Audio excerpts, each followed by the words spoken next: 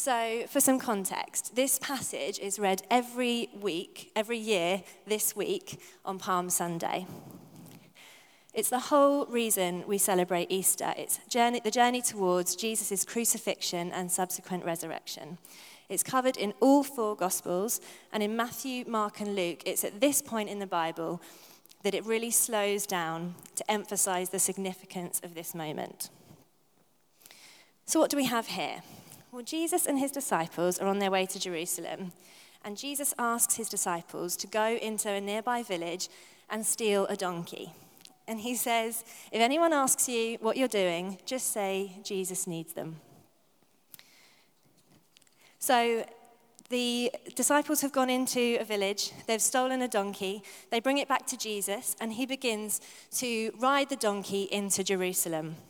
So what you've got here is a crowd start gathering around them. Everyone's there to celebrate because the Jewish people have come to celebrate Passover festival in Jerusalem. So the crowds start coming around Jesus, and they're worshipping him, and they're praising him, and they're laying their cloaks in front of him to make a makeshift red carpet, essentially. And what are they shouting? They're shouting, "Hosanna to the Son of David." Hosanna is a Hebrew word for save us. So essentially they're saying, "Save us, Son of David." And they're also shouting, "Blessed is he who comes in the name of the Lord. Hosanna in the highest heaven." And then Matthew tells us that as they enter Jerusalem, the whole city is stirred. But stirred is quite a polite way of putting it because the actual translation is shaken. The whole city is shaken. They are literally saying, "Who is this? Who is this?" It's a big entrance. But what does all this mean? What is the story about? Well, unsurprisingly, the commentary of Matthew that Matthew provides when he quotes the Old Testament is crucial so as to understand the significance of what's going on here. He says in verse 5, "All this took place so as to fulfill the prophecy. See, your king comes to you, gentle and riding on a donkey." Your king comes to you, gentle and riding on a donkey. Now, I've broken this down into 3 things to help us understand what this means. Firstly, Jesus is getting in our face. Secondly, he's doing this riding a donkey. And thirdly, he's doing all of this to turn us into palm trees. I appreciate that might need some further explaining. So let's just start with number 1. Jesus is in your face. Or as Matthew puts it, Jesus is king.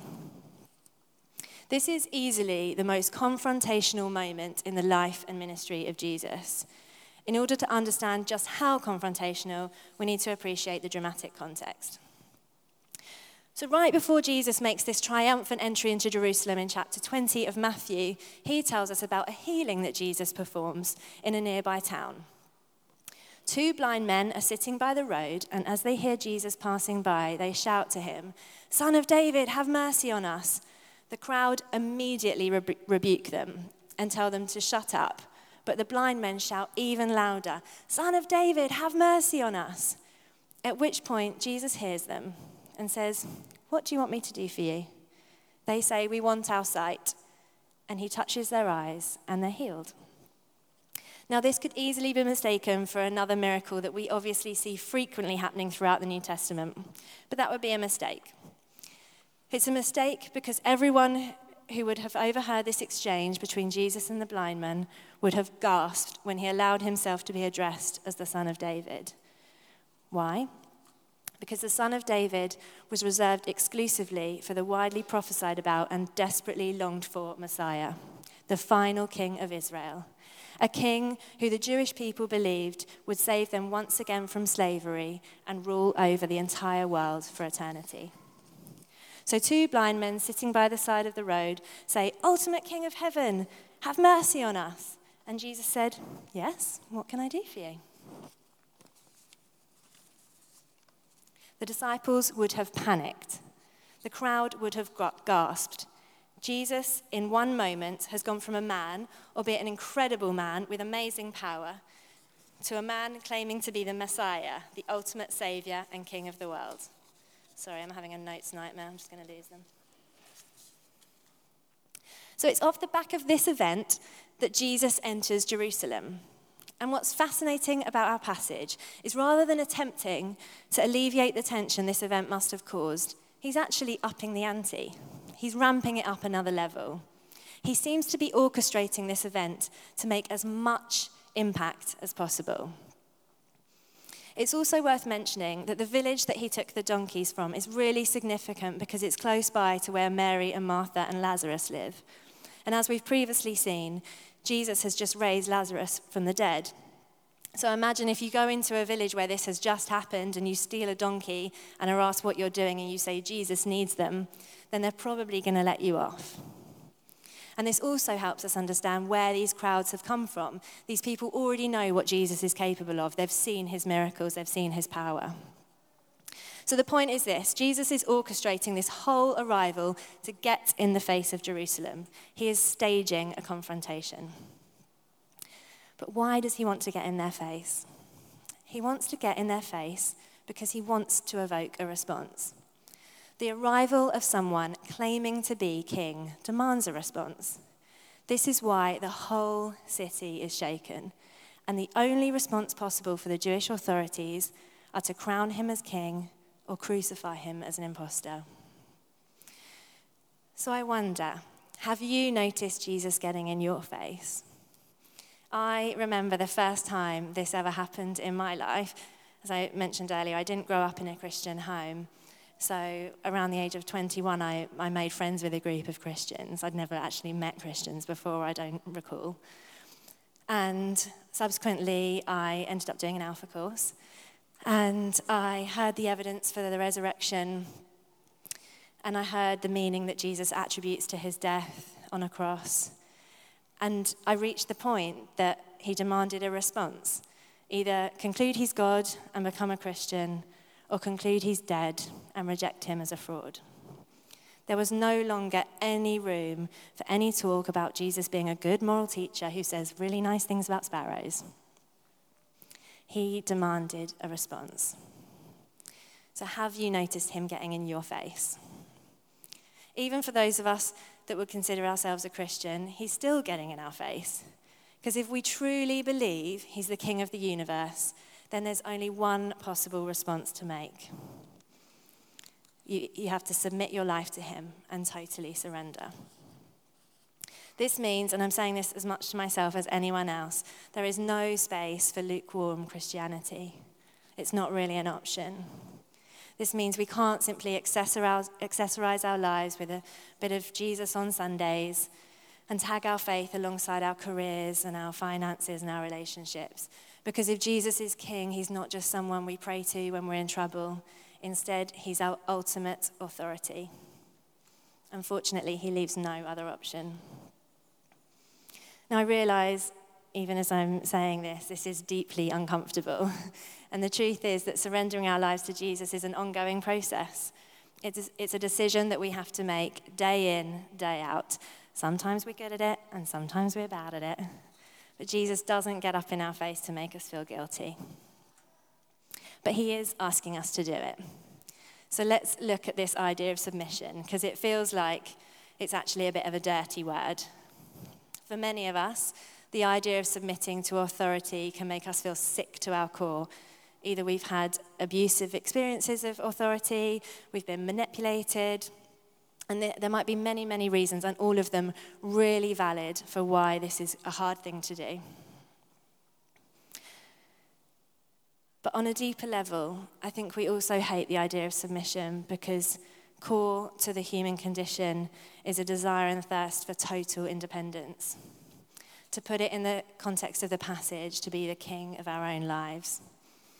In our home, this comes up mostly in the kitchen, where we both fancy ourselves like MasterChef, champion of cat food. We both want to be king of what we eat and when we eat and how it's prepared. So we can no longer both be in the kitchen at the same time. It's like a fast rule in our house. I appreciate this is a really jovial example, but it illustrates the point, I think, that we all want to be our own king. We all have a desire to do whatever we want for the benefit of me, myself, and I. But back to the passage. Jesus enters Jerusalem. He's orchestrated events to get in the face of Jewish authorities and demands a response. Crown me or kill me. And he is still in the business of getting in our face. He's still demanding a response. Either we reject him or we submit our entire lives to him. There are really no options in between. So let's just consider who it is that we're being asked to submit to here. Because if Jesus is getting in our face, why is he doing it riding on a donkey?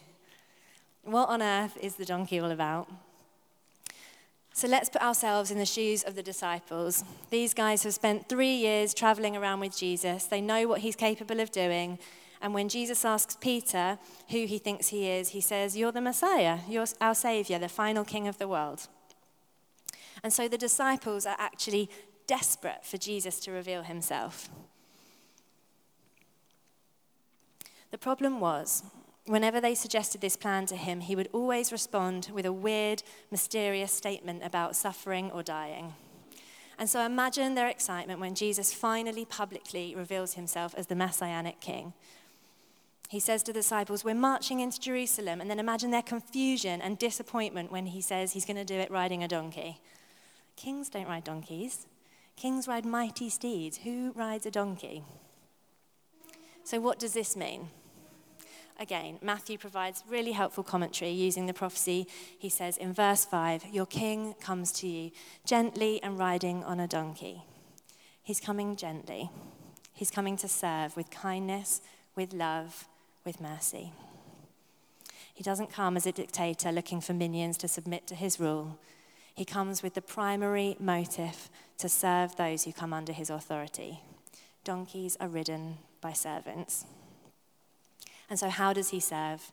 He serves by performing the greatest act of love the world has ever witnessed. The donkey is symbolism for what's about to happen. If you ride into battle on a donkey, you are going to get slaughtered, unless this was always the plan. And Jesus had a plan. The problem with the crowd surrounding him, cheering him on, was that they thought he was coming to set them free from the oppression of the Roman Empire, when instead he was actually coming to save them from themselves. He'd come to save them from something far more profound and meaningful than the oppression of an empire lasting 1,500 years. Instead, he came to deliver them from a slavery lasting into eternity, because he'd come to declare war not on the Romans, but on sin and evil and death. His war cry, of which the resurrection of Lazarus was a foretaste, is, "I am the resurrection and the life." And he breaks the power of everything opposed to this fulfillment of his vision by being slaughtered without any justification, taking upon himself the sin, our desire to be king, the evil of the world, and the stranglehold of death, and then defeating once and for all with death and resurrection. So if our desire deep down is to be king of our lives, then the desire of Jesus, the real king, the only justified king, is to bring salvation to us by becoming our servant. Paul puts it like this in one of his letters. Jesus, being in very nature God, did not consider equality with God something to be used to his own advantage. Rather, he made himself nothing by taking the very nature of a servant, being made in human likeness. And being found in appearance as a man, he humbled himself by becoming obedient to death, even death on a cross. And it's his death on the cross that opens the way for us to experience the fullness of life that comes when we're in unrestricted relationship with the ultimate king and creator of the universe. A relationship that can even save us beyond the grip of death. And so for those of us constantly battling this desire to be our own king, whether we're at the point in our lives where we've started to unravel because we've come to the realization that we're really not very good at it, or we've become completely exhausted because we constantly are trying and striving to be that king, the offer from Jesus is this: if we surrender our lives to him, he'll take the burden. He'll be king, so we don't have to be. And more than that, his kingship is characterized by selfless drive to love us, to do all the things we wish we could in our own strength, but we're too weak to get it done. his power is made perfect in our weakness. And for those of us who have had an abusive and oppressive experiences of coming under authority, for those of us whose skin crawl at the mention of the word submission, the difference with Jesus is that he has come to submit, to surrender, to serving us. He isn't just in our face as king, he comes gently with kindness and with love and with an unconditional and radical commitment to serving us so that we become the people that we were created to be.